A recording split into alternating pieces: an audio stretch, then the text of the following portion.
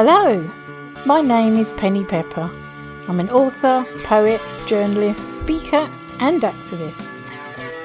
Welcome to Penny Thoughts. I'll be talking about writing, other work and maybe some surprising interests that inspire and intrigue me.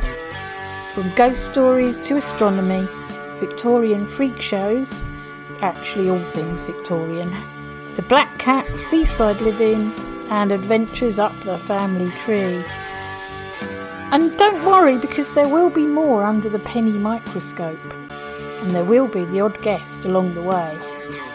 I'll share my writing and my news. Get comfy, grab a drink and enjoy the chat.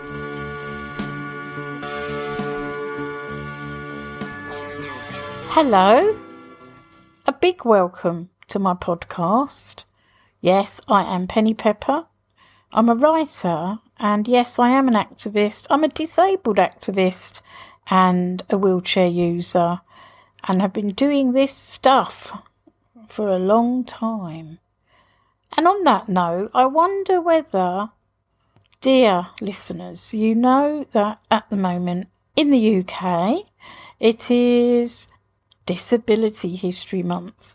And that's what I want to just chat about briefly, because it's a great chance to highlight issues around disability, to connect with our allies globally and nationally, and remember that in 1981 we had this strange phenomena called the International Year of Disabled Persons. It was way before International Day, which is in December, and was a precursor of History Month, which runs from November into December. One of the reasons that UK Disability History Month falls during that time is because of International Day, which is the 3rd December. That's a UN phenomena, the 3rd of December. It wasn't until 92, I'm going to have a quick look on the internet now, but I believe that was 92. 1992, the UN Proclamation of International Day of People with Disabilities, 3rd of December. So it's a good way of celebrating who we are and the fights we have, the battles we've won, coming together globally. I have the whole of History Month. I'd be very interested to hear if other countries out there have their own Disability History Month. One interesting factoid about all this is the process. So in 1981, this is Wiki telling me, there was the proclamation of International Year of Disabled Persons, declared by the United Nations. It was a plan of action for equalisation of opportunities. Still struggling with that one, I think. So this was before International Day, and it was before UK History Month. I believe that the US has History Month in July, or Pride Month. So do tell me if I'm wrong. I'm very interested to know.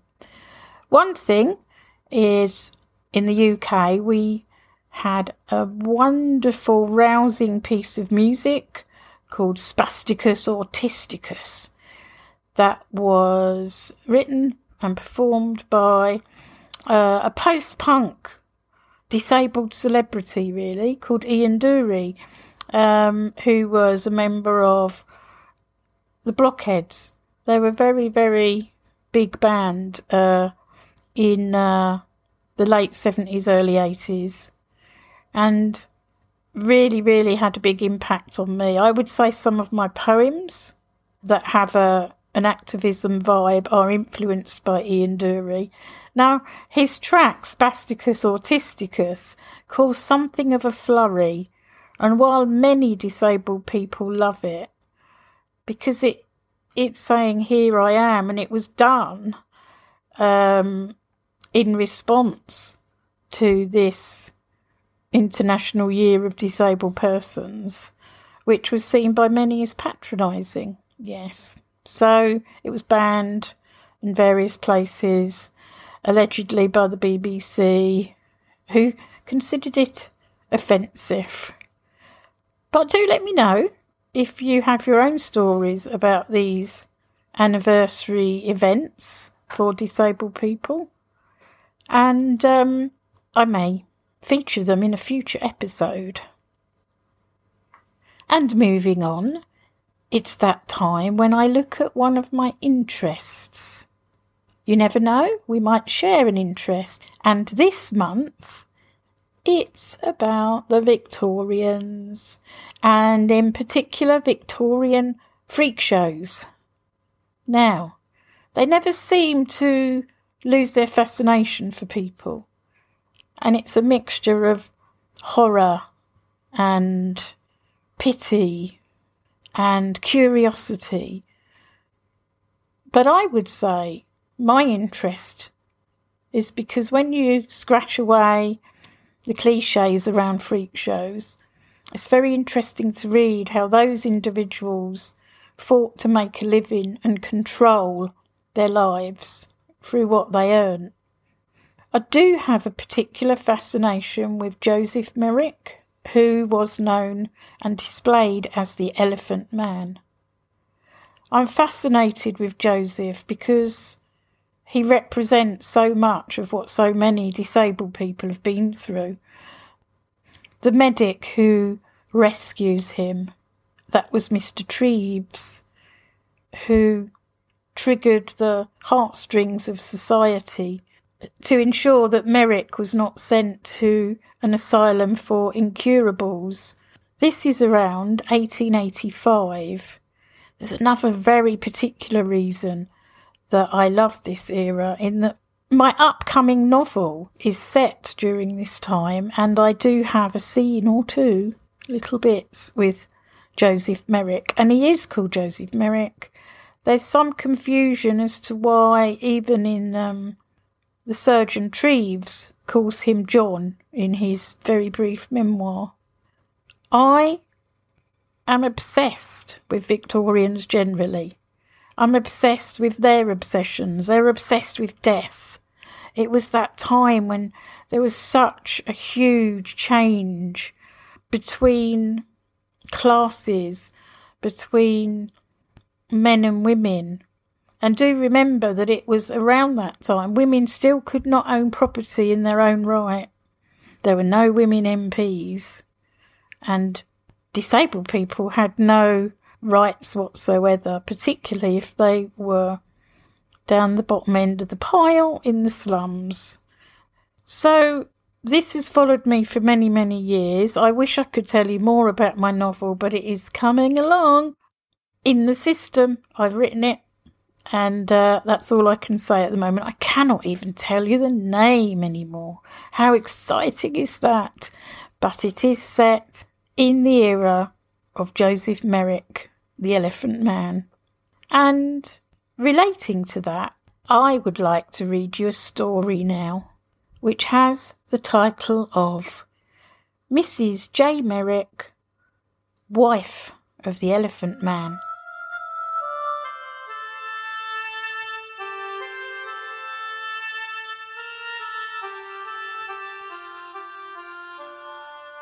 First, there's Daisy, who did nursing.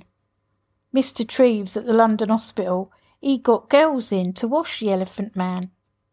Then there's Nancy, a bit of a peculiar one, a fancy freak, an invalid in this bath chair pulled by a wolf. My cousin Lisbeth's her maid. Daisy said, when you're used to Mr. Merrick and his strange face, he's a kindly gent. Got curious, didn't I? Nancy says, meet Joseph Merrick with me. I was scared, I admit. Took some gin before it. But the truth is, I don't see good. This Nancy, who has a kind heart, she said she'd get me some spectacles, but I don't want charity. So when I met Mr. Joseph, I couldn't see no monster. And after I got accustomed to his speaking, our chat ran on. We was in the garden near his room on the ground floor. I didn't notice when Nancy left us.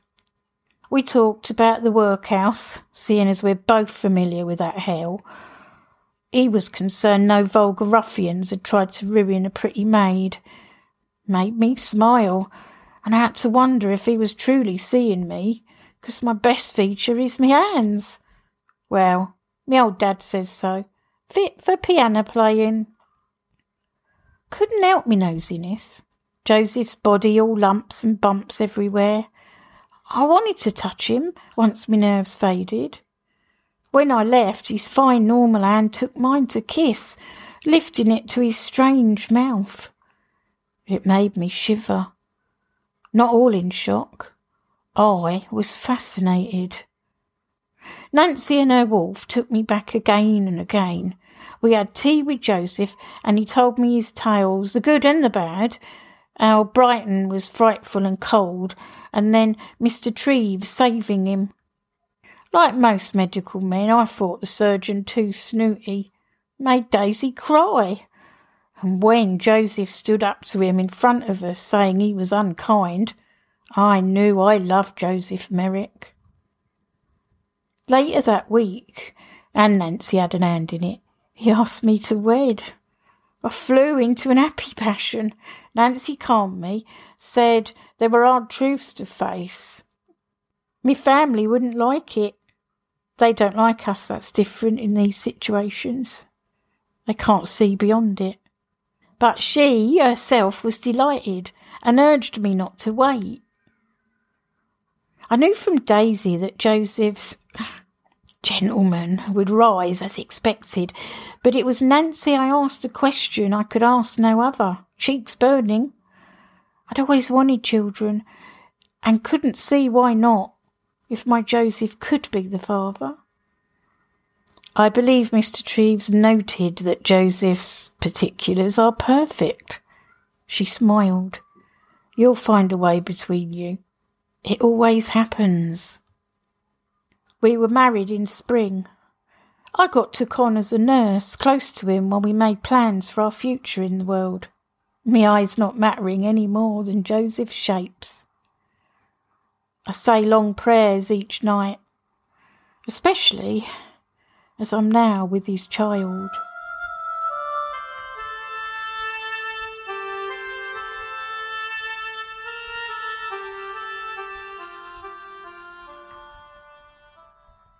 I do hope you like that piece about Joseph Merrick. There will be more of that nature and others. There'll be poems soon as well. I have a poem called Pre-Raphaelite Blizzard, so perhaps I'll do that next time.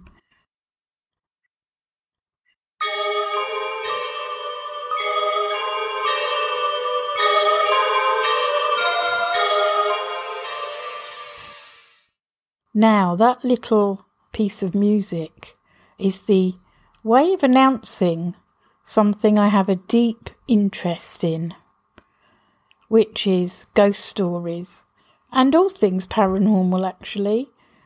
I'm what you would call a fence sitter. I don't believe everything, and I'm certainly not gullible. I'm really not convinced about discarnate spirits, but I'm quite well read on this topic, and I do like to check out not only ghosts where I live, but wherever I've travelled to. So I have quite an extensive collection of books on paranormal experiences well across the UK, and I follow lots of people I trust who are genuinely interesting and make efforts with their research on YouTube. So do recommend anyone if you have a favourite. I think today I just want to talk about my own experience, which remains unexplained. And that was when I lived on the Essex borders with London, and it involved lights. Now, lights do figure in many ghost stories, and these days we do have something called orbs that many ghost hunters believe are the spirits of the dead. I'm not so sure. I've watched quite a few of these programmes, and Again, while I'm open, there's no consideration of rats, bats, and of course cats, birds. I mean, even if you think of cats, and we will think about cats a lot in my podcast, they are sneaky little so-and-sos.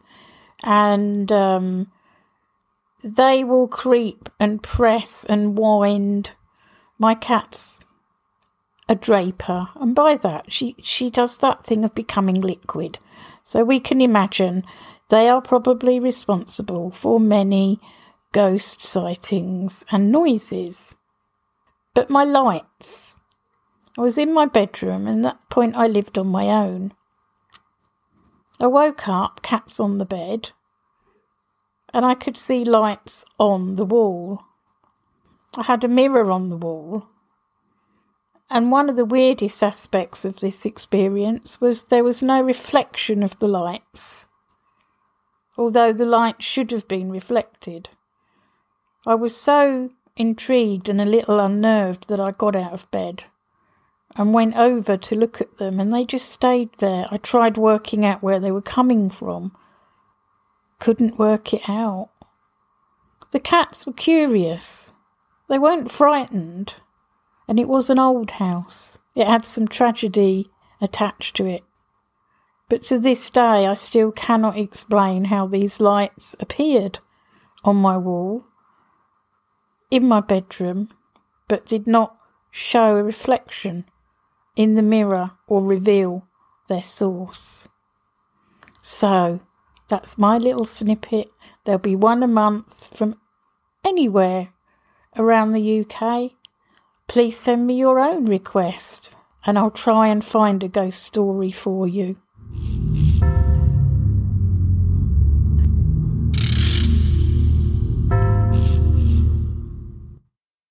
Thank you so much for being with me on this first rebooted episode of my podcast.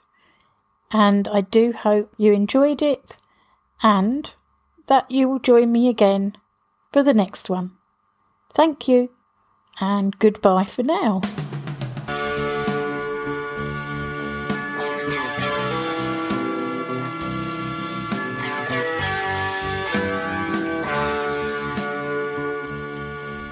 Thank you for listening to my podcast and for your interest in my writing. If you can subscribe, it's very appreciated. I'll see you on the next episode, which will be uploaded on the first Friday of each month. You'll find me on Instagram at The Penny Pepper, Twitter at PenPep, Facebook at Penny Pepper Writer, and my website pennypepper.co.uk. The Penny Thoughts podcast and music was written by Penny Pepper and produced by Emma Sheehan.